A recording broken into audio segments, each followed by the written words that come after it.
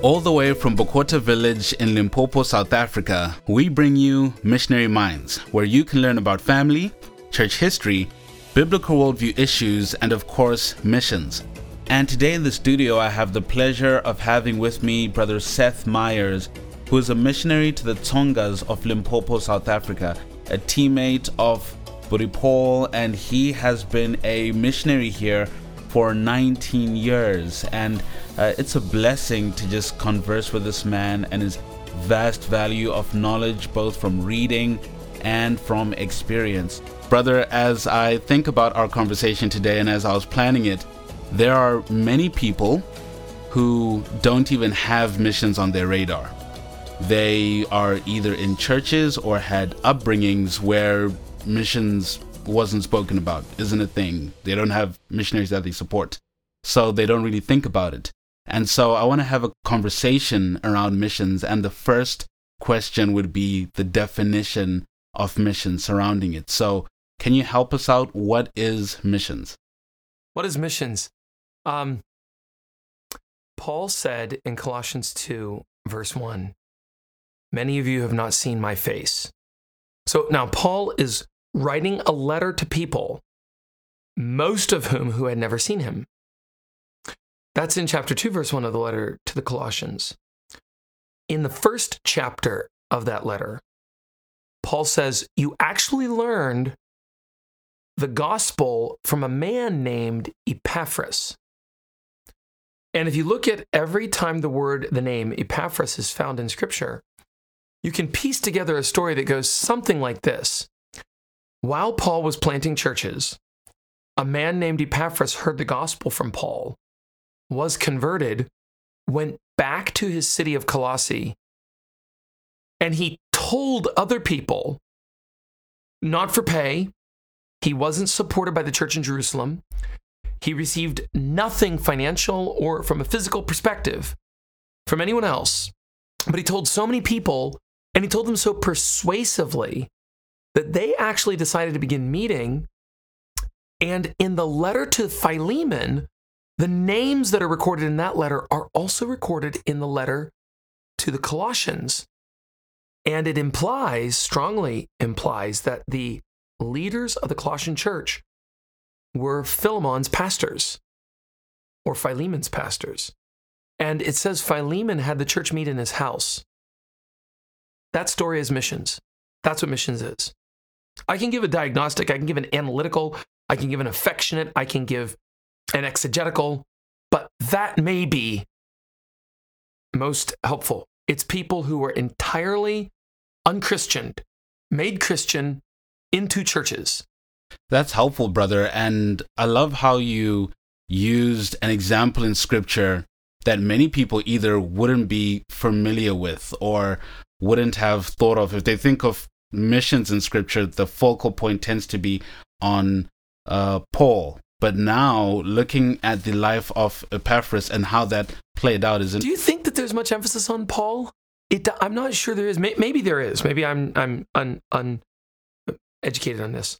My experience growing up, I grew up in a Baptist church in the U.S., in Pennsylvania, and my experience was I did not realize all that Paul meant toward missions until I got out and started preaching verse by verse through Acts when I was 27 years old in South Africa to a group of teenagers. And it was then that I really began taking the Apostle Paul seriously. And since then, I'm finding others who take him very seriously, but I wonder if it's that common. But maybe it is common. Keep going. I cut you off. So can you unpack that a bit? How does someone think around them being that person if they, let's say they live among a people that are generally unchristianized, untaught about the Lord Jesus? If they just go and speak to their neighbor, does that become missions, or does missions involve going to the other side of the world? Well, let's step back then again to the Great Commission. I just pulled an example from the epistles, not necessarily from the life of Paul, from a man named Epaphras, although you could take Philemon as well. But let's step 30 years backward, or 25 some years backward, to our Lord's life when he gave the Great Commission. that is famous, I hope, for all listeners: go into all the world and preach the gospel to every creature, as the gospel according to Mark records it. Or, so send I you as the Father hath sent me, as John records it. Or as Luke records it, and that repentance and remission of sins should be preached among all nations, beginning at Jerusalem. And then again, just a few weeks or maybe days later, in Acts chapter 1, you'll be witnesses to me, beginning in Jerusalem, then Judea, then Samaria, and then to the uttermost part of the earth. And then most famously, perhaps, maybe Mark's the most famous, but perhaps it's Matthew. Matthew's account where he says, go into all the world and make disciples, or as the King James says, teach all nations, baptizing them in the name of the Father and of the Son and of the Holy Spirit. I think if you look at those, I made a chart of those 5 accounts and then listed all their similarities and all their differences. And it's actually fascinating. If you're listening to this and you care about the topic, go do that. Make a chart with those 5 passages. It's the very end of each of the books and the beginning of the book of Acts. So very simple to find. List out on one page similarities between all the accounts. Then turn the page over, list the accounts at the top in 5 columns, Matthew, Mark, Luke, John, and Acts, and then list differences. It's remarkably instructive. I can tell you if you want. Or we can move on to another question. Please do tell us about them. What's interesting is that each of those gospel accounts has a different emphasis. So when our Lord speaks to Matthew, or when Matthew records the words that our Lord spoke, we have a method. There's a string of verbs. You don't find those in the other accounts. For example, in Acts, you're going to find a string of geography. In Mark, you're going to have adventure, action. And in each of those, in John, remarkably, there's something like life, maybe what Kierkegaard would refer to with this impassioned devotion. That's what John kind of records with the Holy Spirit. He breathes on them and says, receive the Holy Spirit. And then says, as the Father has sent me, so send I you. So send I you, with the Holy Spirit. But that's John's emphasis. And interestingly, Matthew, let's just start there. Well, let me start with, how are they similar? Then if you want, we can talk about the differences between the accounts. But how are they similar? They're similar in this. They set in front of us something that is so massive. I think it's the most complicated enterprise that could be devised. Years ago, I read a book by Jay Richards. He's an economist, and I guessed from his writing Presbyterian, although I don't know. The book was entitled Money, Greed, and God, and it's a thoughtful book. It's a defense of capitalism by taking 10 I think it's 10 questions. Each question becomes a chapter. And then he tries to defend capitalism, since it should be defended. And he says in there that he believes a modern economy is the most complex thing in the world. And then he compares it to things in creation, like the human eye with its rods and its cones, or the human cell. And he says, I think actually a modern economy is more complex. And I've reflected on that for years. I teach a course on economics, and I've quoted that before. But when I began preparing to lecture on missions and prepare a manuscript on missions, my reflection and study made me say, I think actually Jay Richards was saying modern economies are the most complicated because that's what he was writing about. Now that I'm writing about missions, I actually want to say missions is the most complex. And that's what you see when you see all of those accounts. For example, in Acts, go into Jerusalem, Judea, Samaria, and then to the uttermost part of the world. So you're going to have to conquer all geography. Then in Mark, go to every creature. That's a lot of creatures. And then in Matthew, there's a 4-step process. There's got to be the going and the teaching and the baptizing and the teaching them to do all things. Or there's different verbs there. I made the 2 similar verbs, and making disciples and then baptizing them and then teaching them all things. Every one of the presentations shows us this is a very monumental task. I believe it's the most difficult task that could be given to man, which is why, again, it's not given to a man. It's given to the church. So that when our Lord says, I will be with you to the end of the age, it's a plural you. Not spoken only to the disciples, but as he said a few weeks earlier, I pray not for them only, but for all those who will believe on me through their word. He was praying for the whole church. And then a few weeks later, when he gives the Great Commission, he's saying, I will be with all of you. Those ones that I prayed for, I'm going to be with all of you to the end of the world. So it's given to the church, and I think that shows us how complicated it is. At least it points in that direction. Yeah. And so if we're speaking about the church there, and there's, let's say, someone who hasn't heard about missions before or really thought about it, and they have this burning in their chest, it's very feasible that someone like that may be listening to this podcast. And they say, I want to be a missionary. I want to do this. But they're thinking of just grabbing their Bible, their rations, and going out into the wild. What would you say to that kind of person concerning the church? I think, first of all, I'd say there's not many people like that. So if you're listening to this, more than likely, you fall into the camp where you need to pray and ask God, give me a heart that you have. Make my heart like yours. So you said, what would I say to that group of people? I happen to think that group of people is small. Maybe it's not.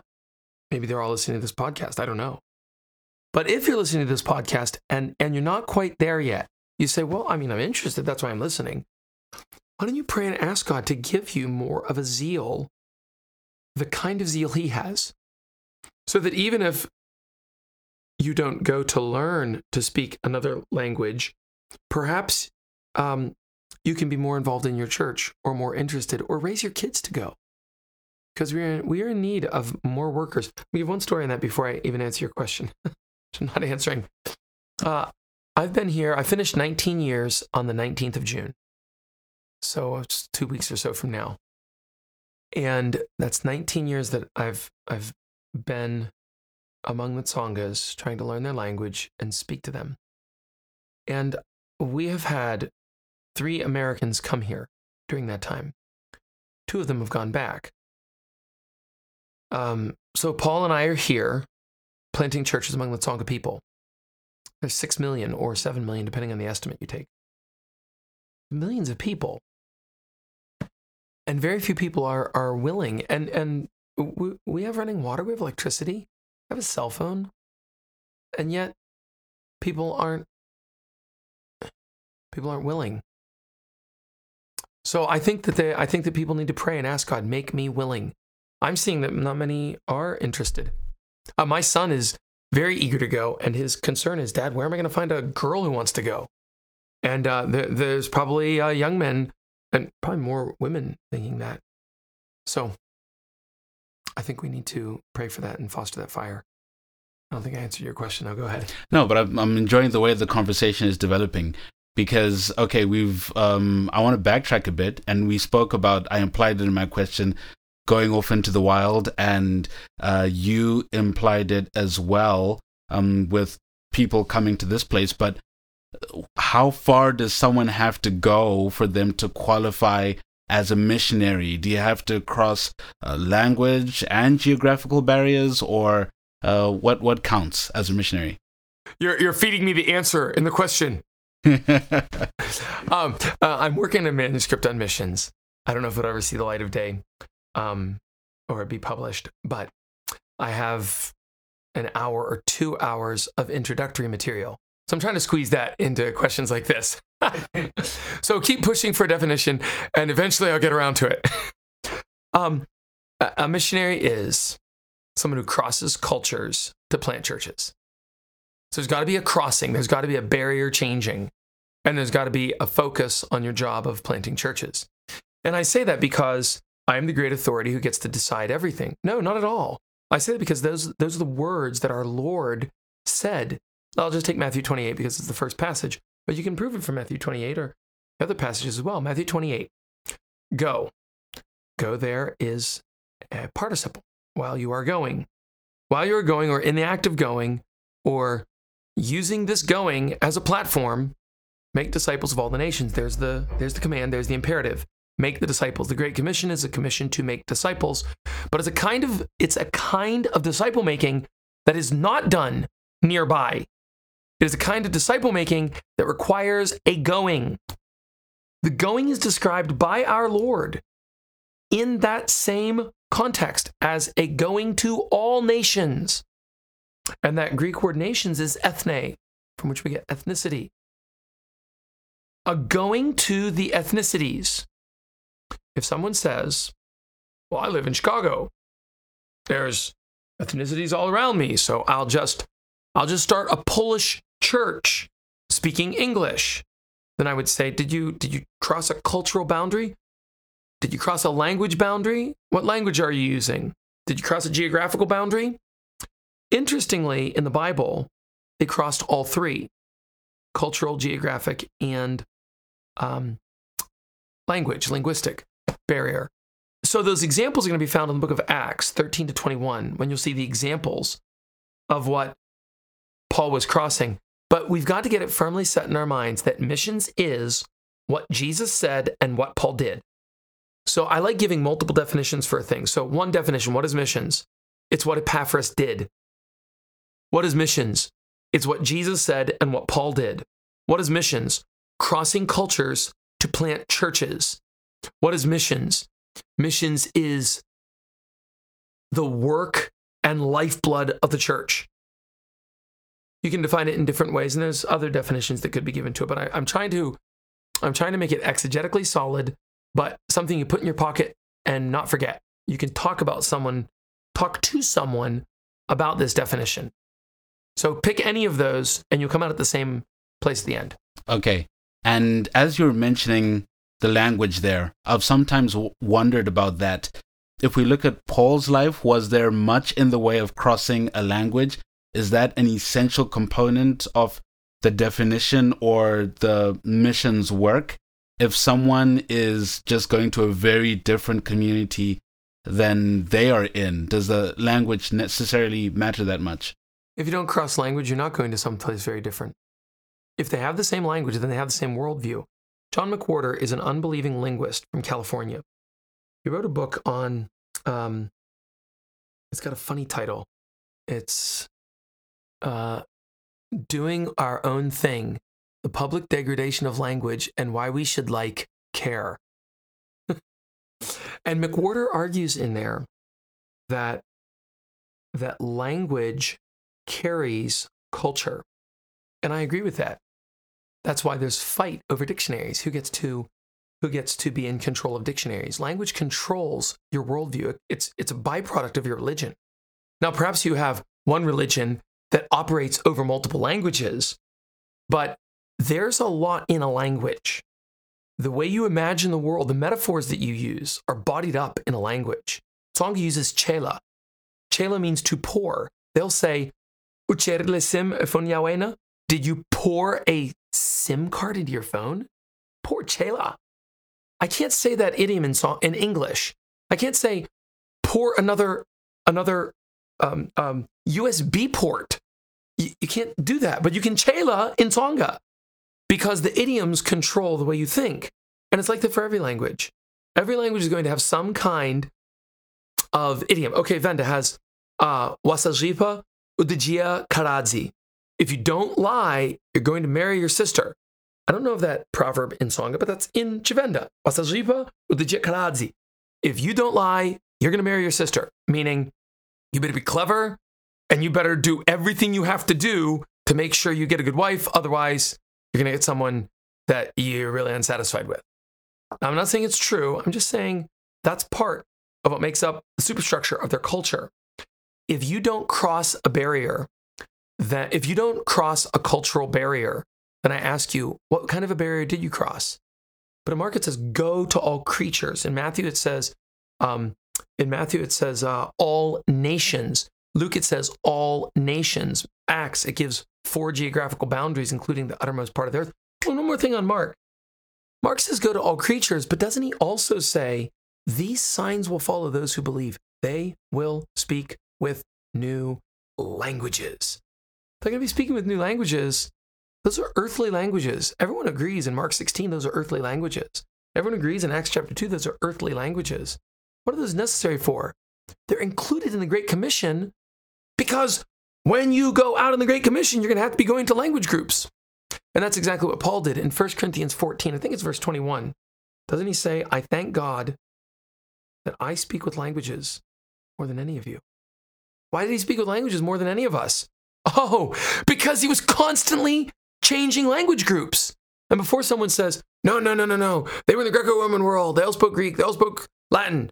Oh, really? Then why is it that there are 16 language groups listed in Acts chapter 2, and all of those geographical boundaries are within the Greco-Roman world?